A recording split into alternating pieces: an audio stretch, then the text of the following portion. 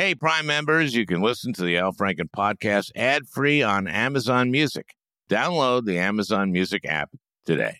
Hey, I'm Ryan Reynolds. At Mint Mobile, we like to do the opposite of what Big Wireless does. They charge you a lot, we charge you a little. So naturally, when they announced they'd be raising their prices due to inflation, we decided to deflate our prices due to not hating you. That's right. We're cutting the price of Mint Unlimited from $30 a month to just $15 a month. Give it a try at mintmobile.com/switch. $45 up front for 3 months plus taxes and fees. Promo rate for new customers for limited time. Unlimited more than 40 gigabytes per month. Slows full terms at mintmobile.com.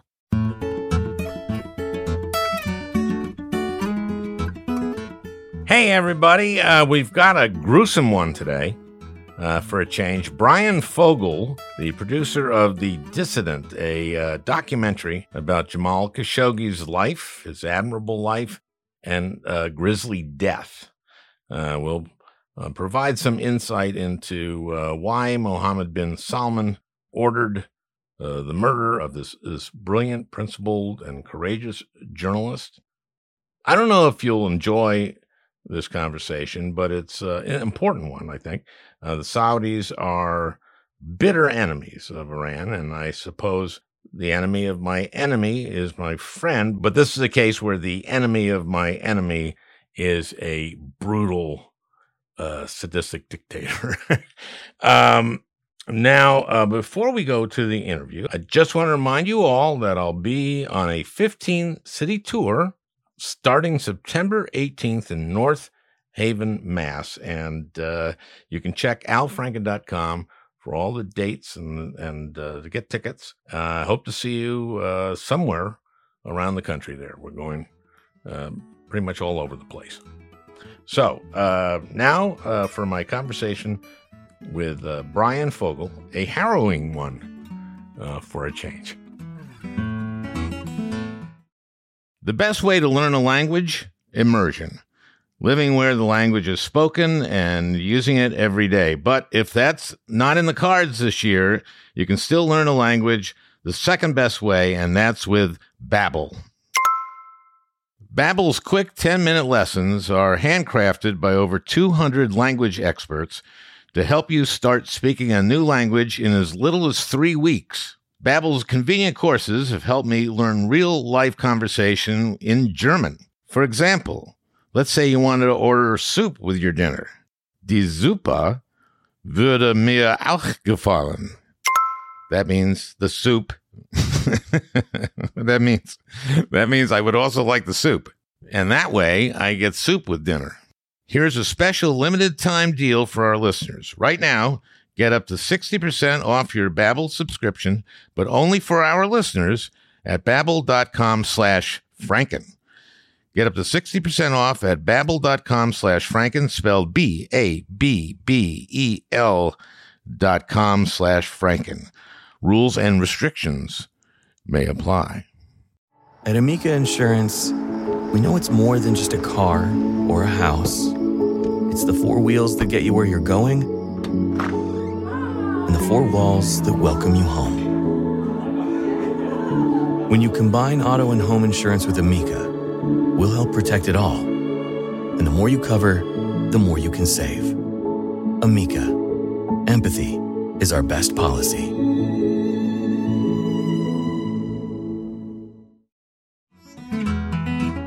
I wouldn't say I enjoyed the documentary. It was kind of harrowing, but a lot of people do enjoy that kind of thing. I mean, it's really about Khashoggi's journey from being he was a member he was an insider with the Saudi family, right? The royal family. Well, his last name is Khashoggi, and the roots of the family was from Turkey, and so sadly, as Jamal was being murdered, his killers were essentially taunting him that he was a mutt, that he actually wasn't Saudi, but his family certainly was prominent in the kingdom for a long time, and he was considered an insider. He did work for the royal family for the majority of his career.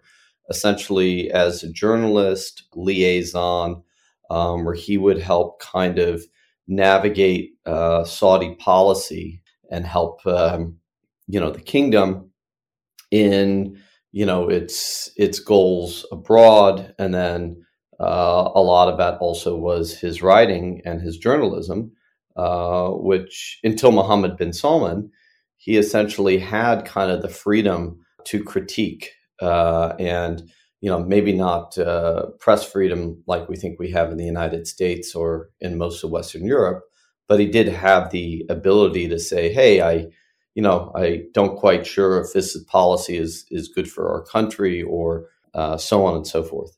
But he was kind of an insider. In other words, as a journalist, he had access, and until bin Salman, the crown prince, really took power. His father named him crown prince. Is that it?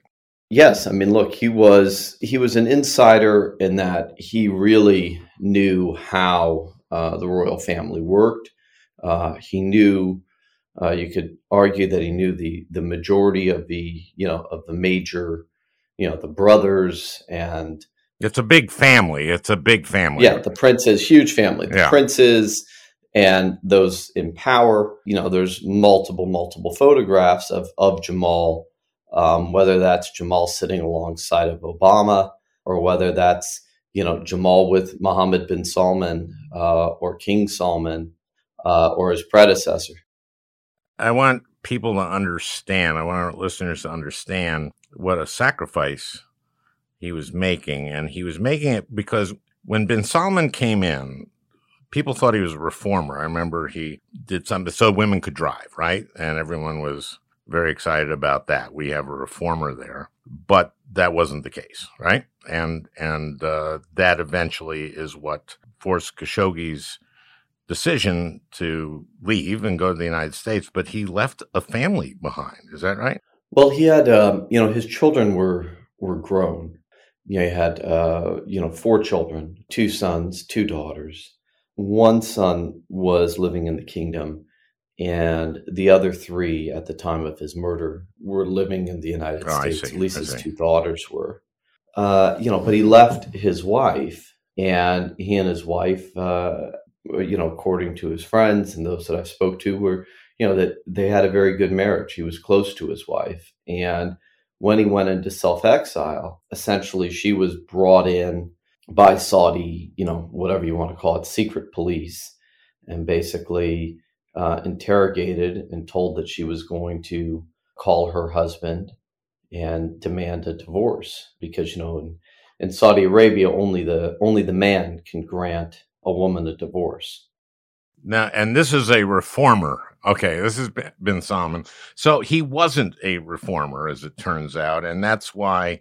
When does bin Salman become the crown prince and pretty much the de facto ruler of the country? What year is he was appointed crown prince on the 21st of June, 2017. Oh, wow. So this happened fast. And Khashoggi starts to write critical stuff and then decides, I better get out of here at a certain point. Comes to Washington, becomes a op-ed writer for the Washington Post, and is writing critical stuff about the Saudi government. Well, a little more complicated than that. He had MBS becomes crown prince, and as you said, Al, I mean, here is this guy who's being touted around the world.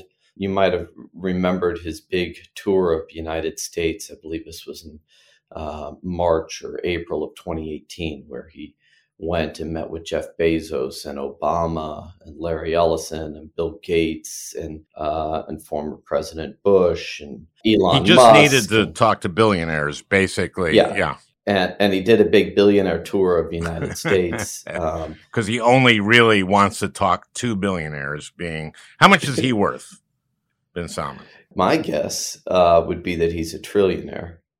Okay, all right. Because that's 1,000 billion. Yeah, I mean, my guess is that Jeff Bezos, Elon Musk, Bill Gates, Larry Ellison, Mark Zuckerberg. I mean, maybe if you combine them all together, you get MBS. But who really knows? Because the family, the House of Saud, and he essentially controls the wealth of that entire kingdom. And also, they're minting money at the oil pump and also the liquidity. They have oil? Investments. So. Wait a minute. That's a big part of this story. I didn't realize that. The Saudis have oil? Apparently they have a little bit. He was going to be a reformer. Turns out not to be a reformer. Khashoggi starts writing critically. He starts to get the sense that he might be put in prison. Goes to the United States, writes for the Washington Post. And in the Washington Post, he's writing critically of the Saudis government. He is in extreme disfavor. And in your movie, you kind of focus also on a number of other dissidents. One in Toronto, was he? That's in Montreal, Omar Abdulaziz. This young man feels that any minute he could be killed by Saudi government. This is incredibly disturbing, and obviously it goes to the murder of Khashoggi. Now, I want to ask you about that, and it's very graphic, the film, in terms of you have audio that was from the Turkish embassy. He was killed. The Saudi embassy in Istanbul, was it? That's correct. Yeah, and he goes in. He has been divorced. He has a fiancée who's Turkish, and he needs to get some document, right, from the Saudis. Basically, he's got to get even though he was divorced, under Turkish law, if a man's been married, he needs to prove that he's divorced to be remarried. So he was seeking paperwork, from Saudi Arabia to prove that he was in fact divorced, so that he could marry Hatice. So he goes there, and she waits outside, and he goes in, and we have the video of him going in, and he doesn't emerge. Correct. The part of this story that my listeners probably know is this part, which is he's murdered. There's taping of this, right? Or at least the transcript. And he's basically saying, you're going to kill me. Yeah. In the film, I worked with the Republic of Turkey, their investigators and intelligence, and ultimately, the blessing of the president's office.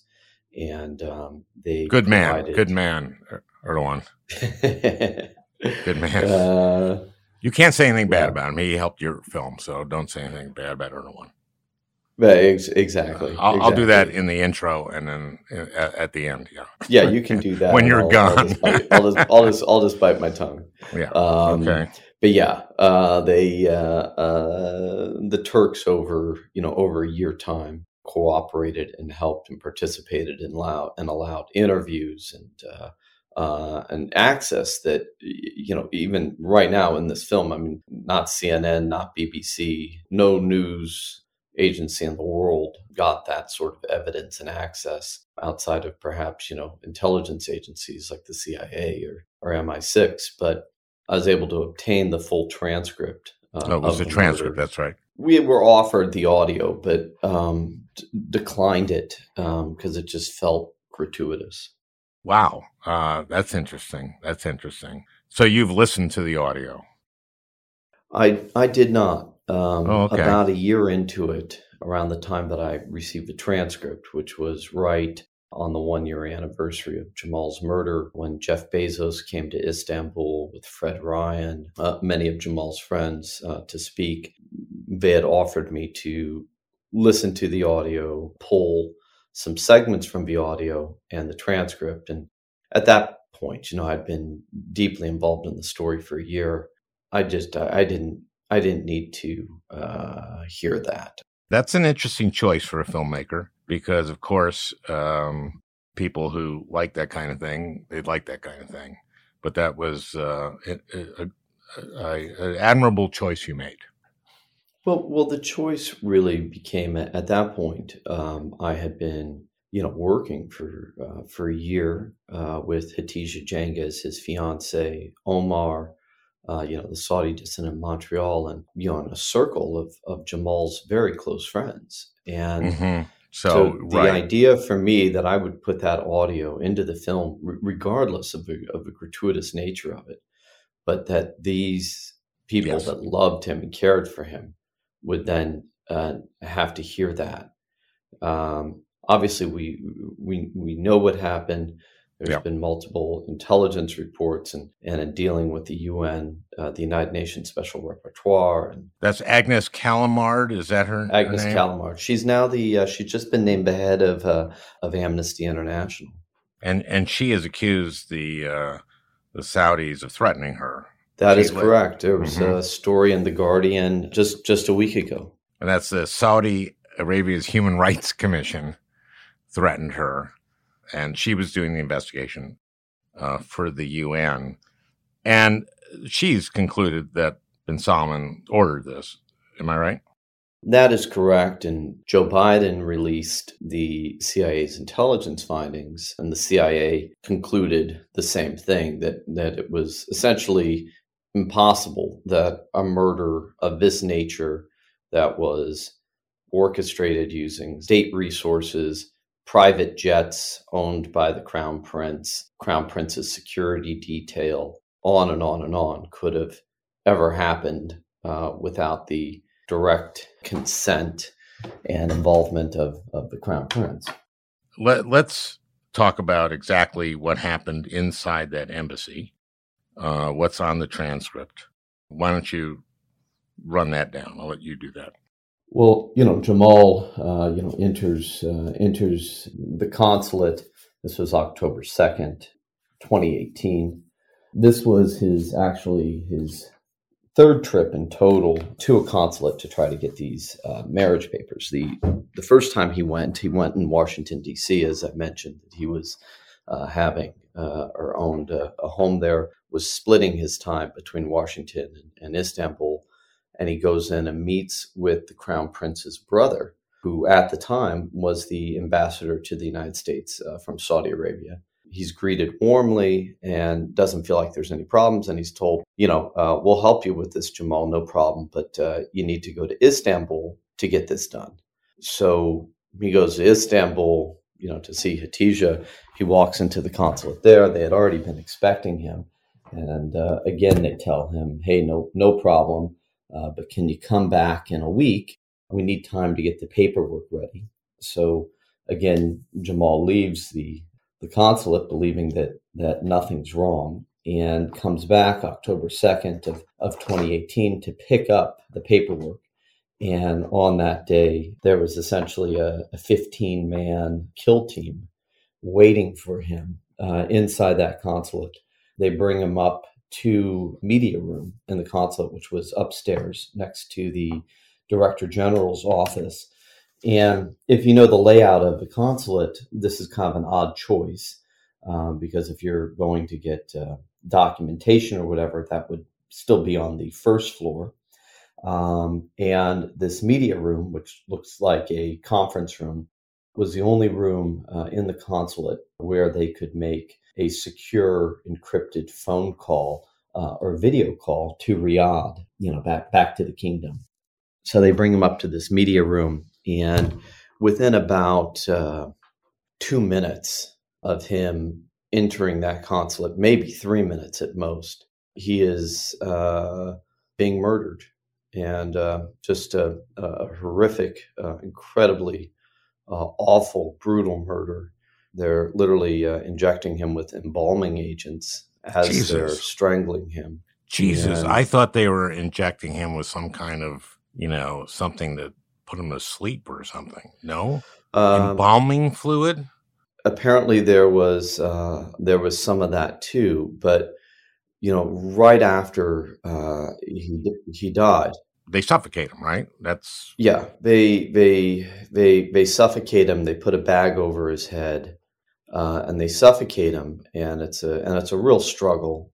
And as they're suffocating him, apparently they are also injecting him with blood coagulants because I see. the plan Jesus is to Christ. immediately cut him up, and if his heart's still beating, the coagulants will spread through his body quicker. So he just meets a horrific death right after they murder him. They dismember his body with a bone saw into pieces.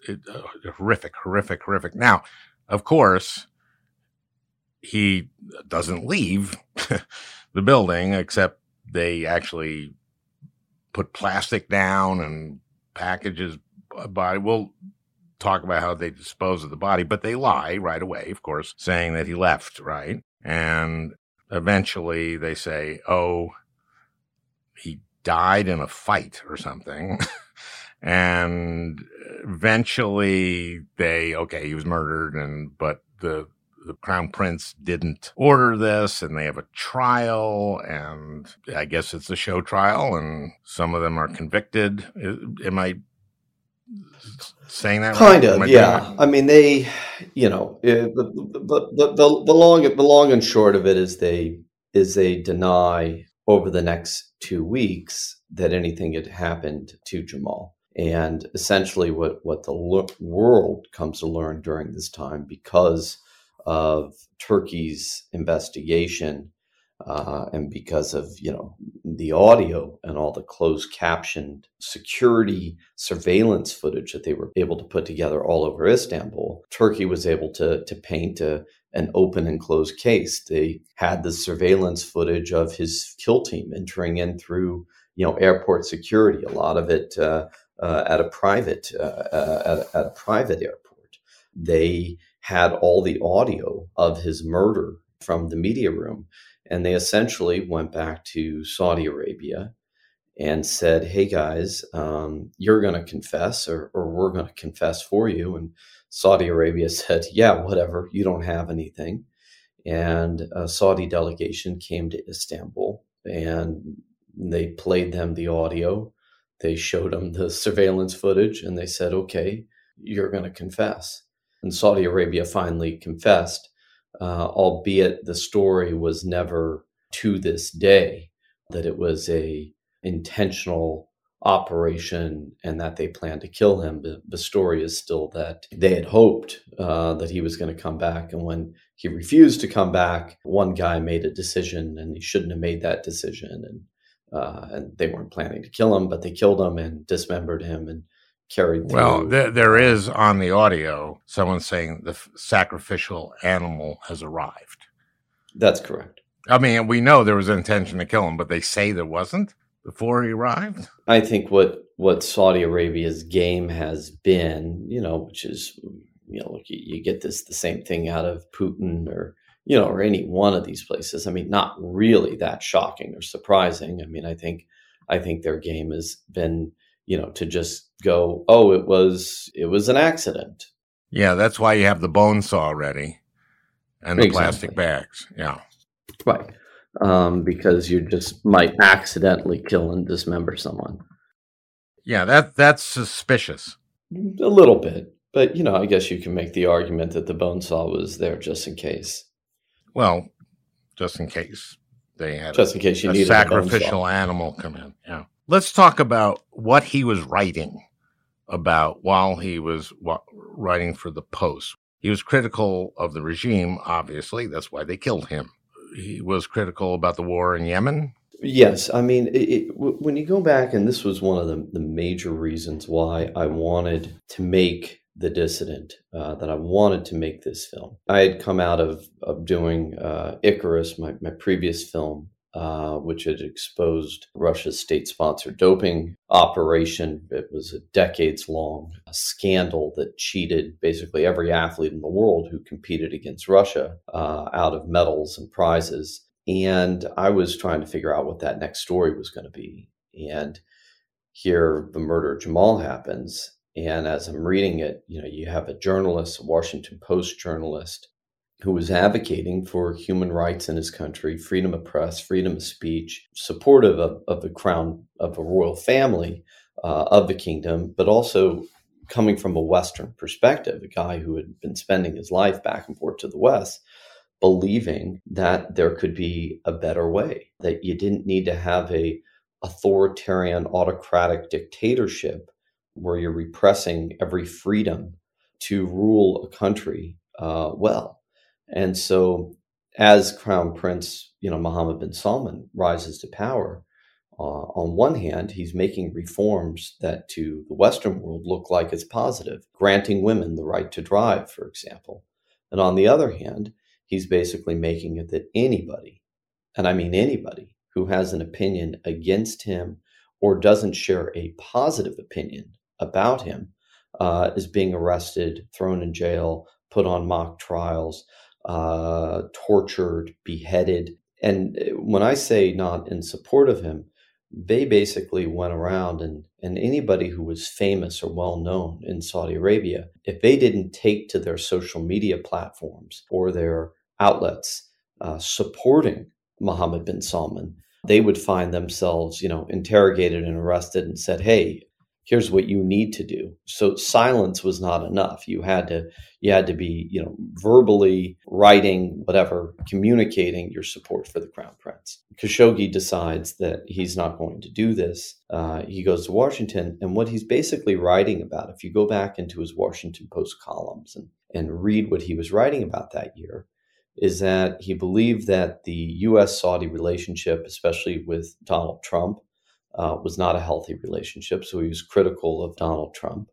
He believed that Mohammed bin Salman was essentially milking the country for its resources, and that there needed to be a larger trickle down of wealth. He believed that women should have rights in the country, and he believed that people should be able to express their opinion without the fear of being locked up and thrown into jail. These are all things that I think all of us in the United States or in the West take for granted. The idea that we can, whatever, say, of course. I don't like Joe Biden, and that doesn't mean you're going to be arrested, thrown into a jail, and sit without charges. And so this was what Jamal was writing about. And at the same time, Jamal comes to understand the power of social media, of Twitter.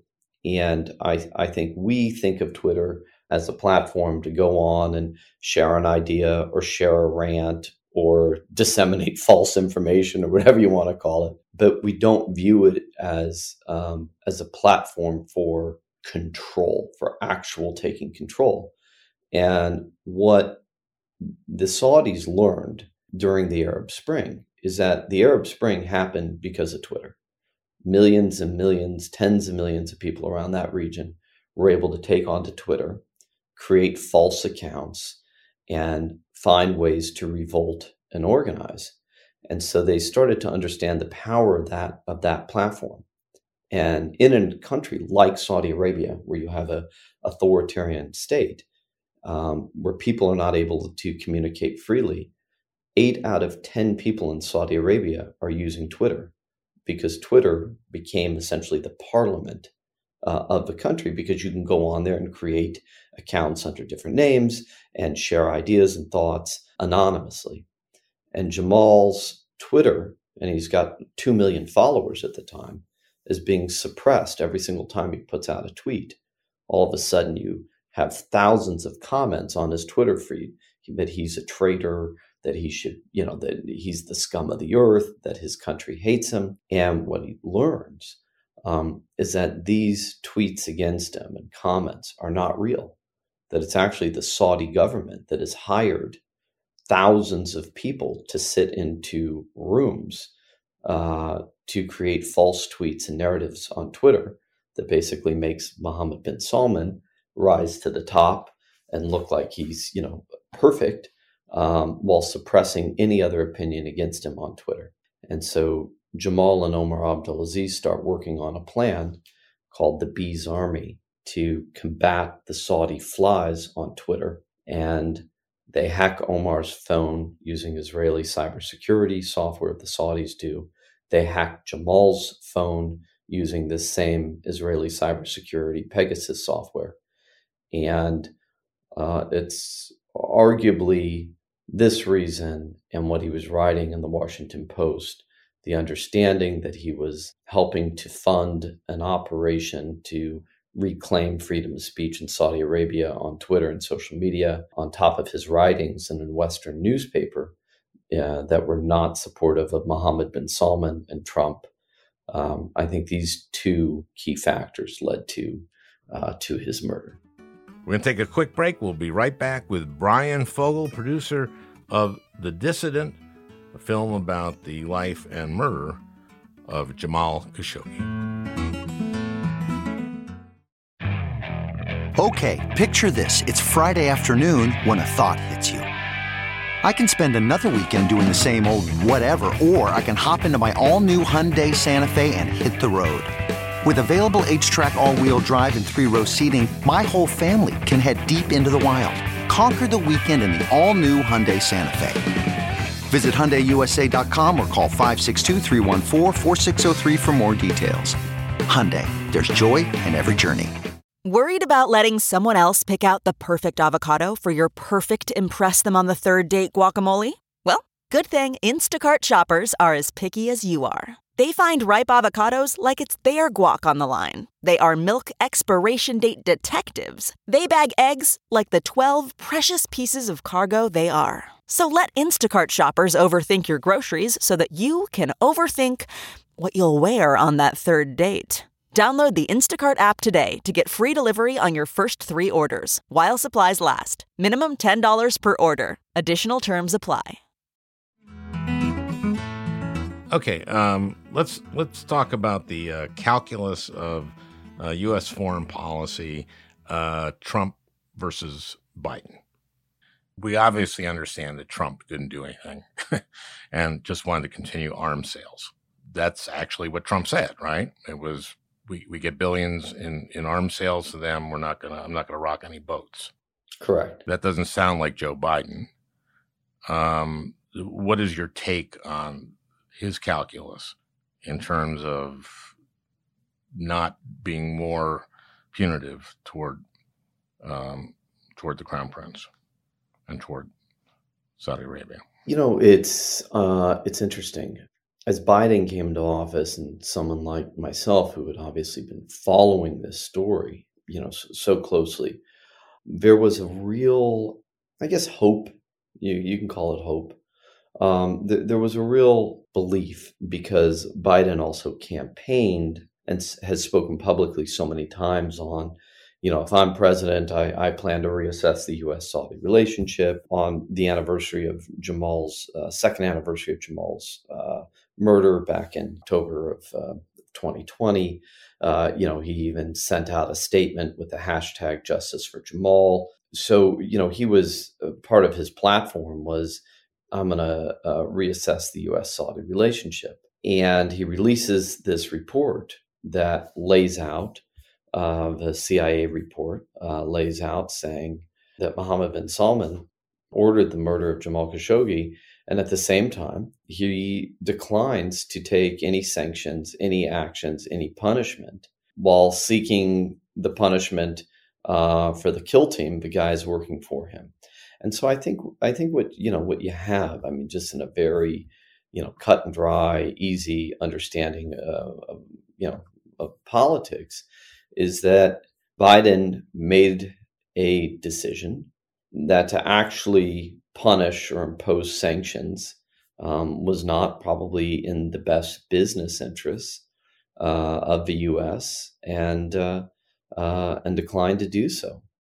There also might be geopolitical calculus at play here, just in terms of the Saudis are the enemy of Iran, and the enemy of our enemy is our friend, which brings us to Yemen and the travesty there.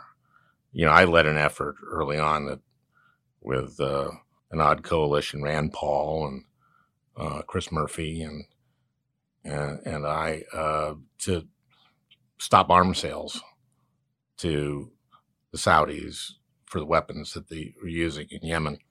That was not successful. It did finally pass later, but was vetoed by Trump. But that is just a humanitarian travesty and disaster And that, again, is very much about the Iran-Saudi, their rivalry, shall we say, in the region. It's, this is a very, very complicated geopolitical question, but it's kind of heartbreaking.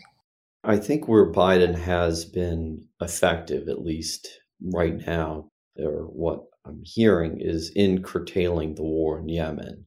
You know, he did veto the last $500 million worth of weapon sales that Trump tried to pass through on his way out. You know, I guess the talks in Washington is that, you know, there is no more support for the war in Yemen. And I think probably part of his negotiating tactics of not issuing sanctions or going after the crown prince and the murder of Khashoggi was probably, who knows, but probably some sort of backdoor agreement, you know, regarding the war in Yemen. When you talk about the political nature of this, if you've followed any of the kind of human rights abuse stories in Saudi Arabia, about 4 years ago, they arrested a female activist. Her name is Loujain al-Khatul. Loujain at the time was, I believe, 28 years old. Came from a pretty, well thought of upper class Saudi family, and started to write and take to the streets for women's rights in the country. That women should have a right to vote. That women should not be under the guardian system. Which in Saudi Arabia, no woman can leave the home alone by herself without the permission of an 18-year-old male guardian in the home. So literally, once your son becomes 18 years old, he has the permission to decide whether his mother can leave the house. I mean, and this is enforced? I don't know the details, but apparently there's like an app on the phone and there's like a letter. And that, you know, a woman, if she's stopped, needs to basically show that she has been granted permission by a male over the age of 18 in her house to be out and about. Boy, that is so Taliban, isn't it? Yes, it's nutty. So, Yeah. you know, so Loujain is writing against this, and she's arrested. And she sits in a jail for 3 years, basically. You know, with all these, you can read millions of things of her on the internet, with all these false charges. And they then put her on trial last year, and they convict her. And she's supposed to spend another 6 years in prison because she had served 3 of her term. So she's going to spend another 6 years in prison. And then about a week, 2 weeks before Biden releases the intelligence report, Saudi Arabia suddenly releases Loujain al-Khatul. So clearly this was an olive branch to the Biden administration, and clearly there was some sort of whatever was going on that they released Loujain because a month earlier they had sentenced her to another 6 years. Man, oh man. I think there's stuff we don't know, but at least, so she was released and we don't know exactly what's going on behind the scenes, I suspect. Well, look, I mean, you're obviously, your years in politics. It felt like to me in the time that I spent, and I went to Washington with Hatija, Jamal's fiance, and we met with a number of senators and congressmen and even Nancy Pelosi and Adam Schiff and Mark Warner. And chairs of the intelligence committees. That's correct. And everybody, on the surface was like, this is awful. We got to do something about it. We have to, really do something about it. But somewhere along we have to do something about it and actually doing something about it, I think a lot of politics and defense and allies in the region, this, that, and the other, step in the way of taking responsibility for human rights abuses, such as this horrific murder, or such as, what's going on to countless others in the kingdom. Yeah, well, and again, that's the geopolitics of this. There's a moment in the movie that I want to ask you about, which is there's some convening of some hearing about all this, and his fiancée testifies, and she's about to speak, and the Saudi officials leave. That's right. She was... that just was appalling. Yeah, so Agnes Callamard, who was the United Nations Special Rapporteur to investigate the murder, once she was done with her report, goes to testify in front of the United Nations Human Rights Council. And for those of your listeners who may or not know this, not only did the United States withdraw itself under Trump from the United Nations Human Rights Committee, which was kind of unreal to be there and see that the United States, its desk was empty. Saudi Arabia sits on this committee. And so Agnes goes to deliver her report to the committee on the murder of Jamal. After she does, Hatice Cengiz, Jamal's fiance, speaks asking for justice. And as she's speaking, the two Saudi delegates literally stand up, pack their bags, and leave the room. One of the most rudest, jaw-dropping moments I've ever seen as a filmmaker, somebody, as a documentarian, to see this, complete disrespect in this situation, but also to understand that the United Nations at that level in their Human Rights Committee basically has no power to do anything. Their role is basically to observe and report. And after Agnes Callamard's findings, that's a very, very thorough investigation, the Secretary General and the Security Council and all that of the UN that could have done something all declined to take any action because it wasn't in the best interests of the G20. So understanding that the United Nations, and even that scene that you see in the film where, this scathing report is delivered and the Saudis stand up and walk out of the room as Hatice is speaking, was largely ceremonial. There wasn't really any action that was going to be taken or could be taken. And the UN, General Assembly and Security Council declined to take up the investigation. But that moment in the film is really heartbreaking because they walk out on the fiance of this guy who, whether or not they admit that the Crown Prince ordered this or not, the lack of respect was jaw-dropping, as you say, and heartbreaking and disgusting. And being with Hatice during that time, where I spent the greater part of a year with her, traveling all over the world as she spoke to European Parliament, as she spoke in the UK, as she spoke in the UN, as she went to Washington. And, it was heartbreaking to see a murder so cut and dry, to see something of this horrific nature and realize that money and power allows you to get away with crimes such as this and in the world that we're living in.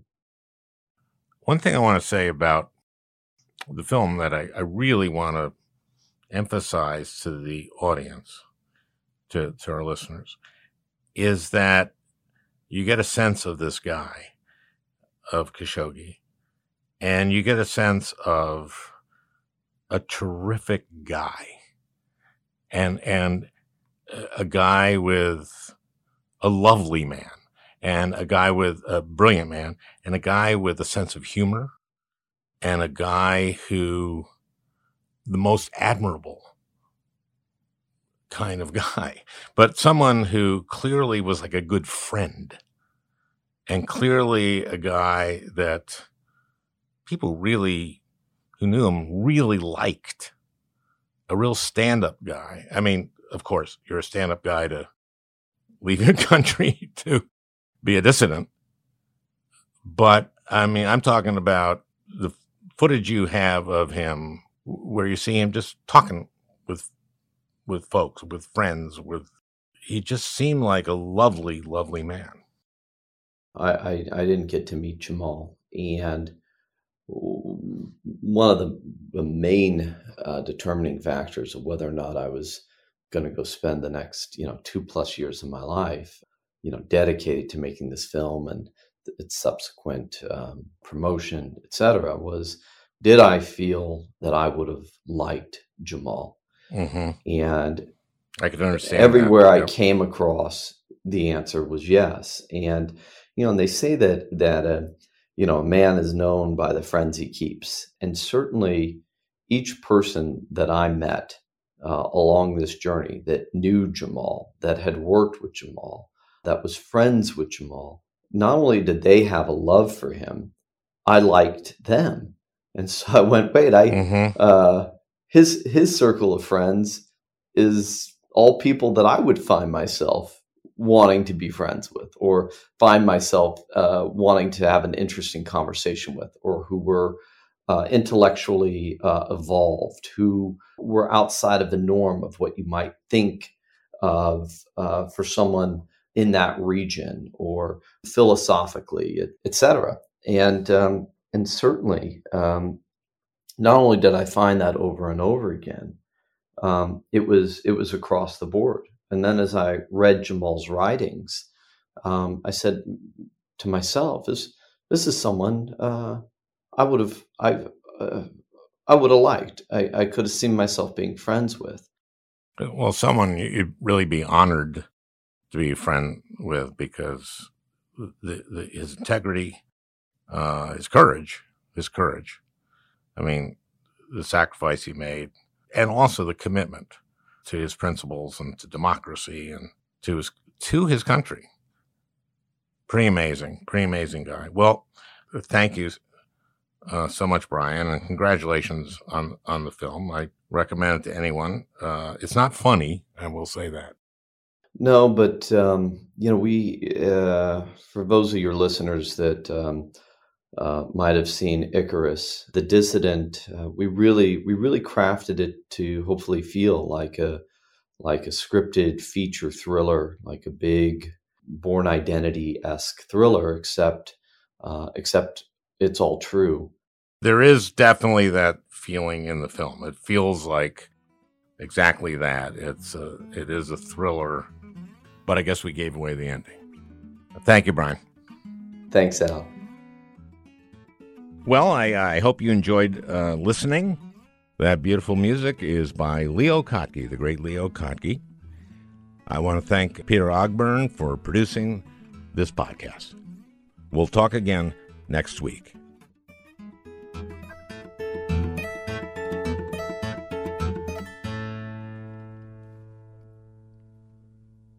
Hey, Prime members, you can listen to the Al Franken podcast ad-free on Amazon Music. Download the Amazon Music app today. Or you can listen ad-free with Wondery Plus in Apple Podcasts. Before you go, tell us about yourself by completing a short survey at Wondery.com/survey. The early 2000s was a wild time for reality TV. There seemed to be an endless supply of shows that delivered entertainment for us, but trauma for children. I'm Misha Brown, the host of Wondery's podcast, The Big Flop. Each week on The Big Flop, comedians join me to chronicle the biggest pop culture fails of all time and try to answer the age-old question, who thought this was a good idea?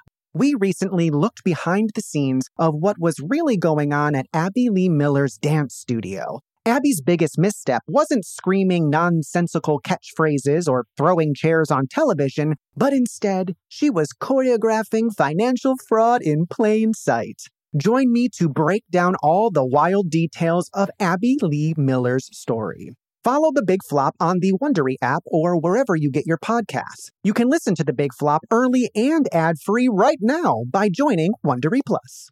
Once upon a beat. Remember those stories and fables that would capture your imagination and you couldn't wait to see how they would unfold? And now, when you read them as an adult, you think, some of these old tales could use a fresh spin.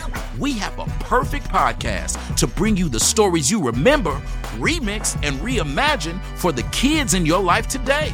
Join me, DJ Few, and my trusty turntable, Baby Scratch, as we spin up new tales in the New Kids and Family podcast, Once Upon a Beat.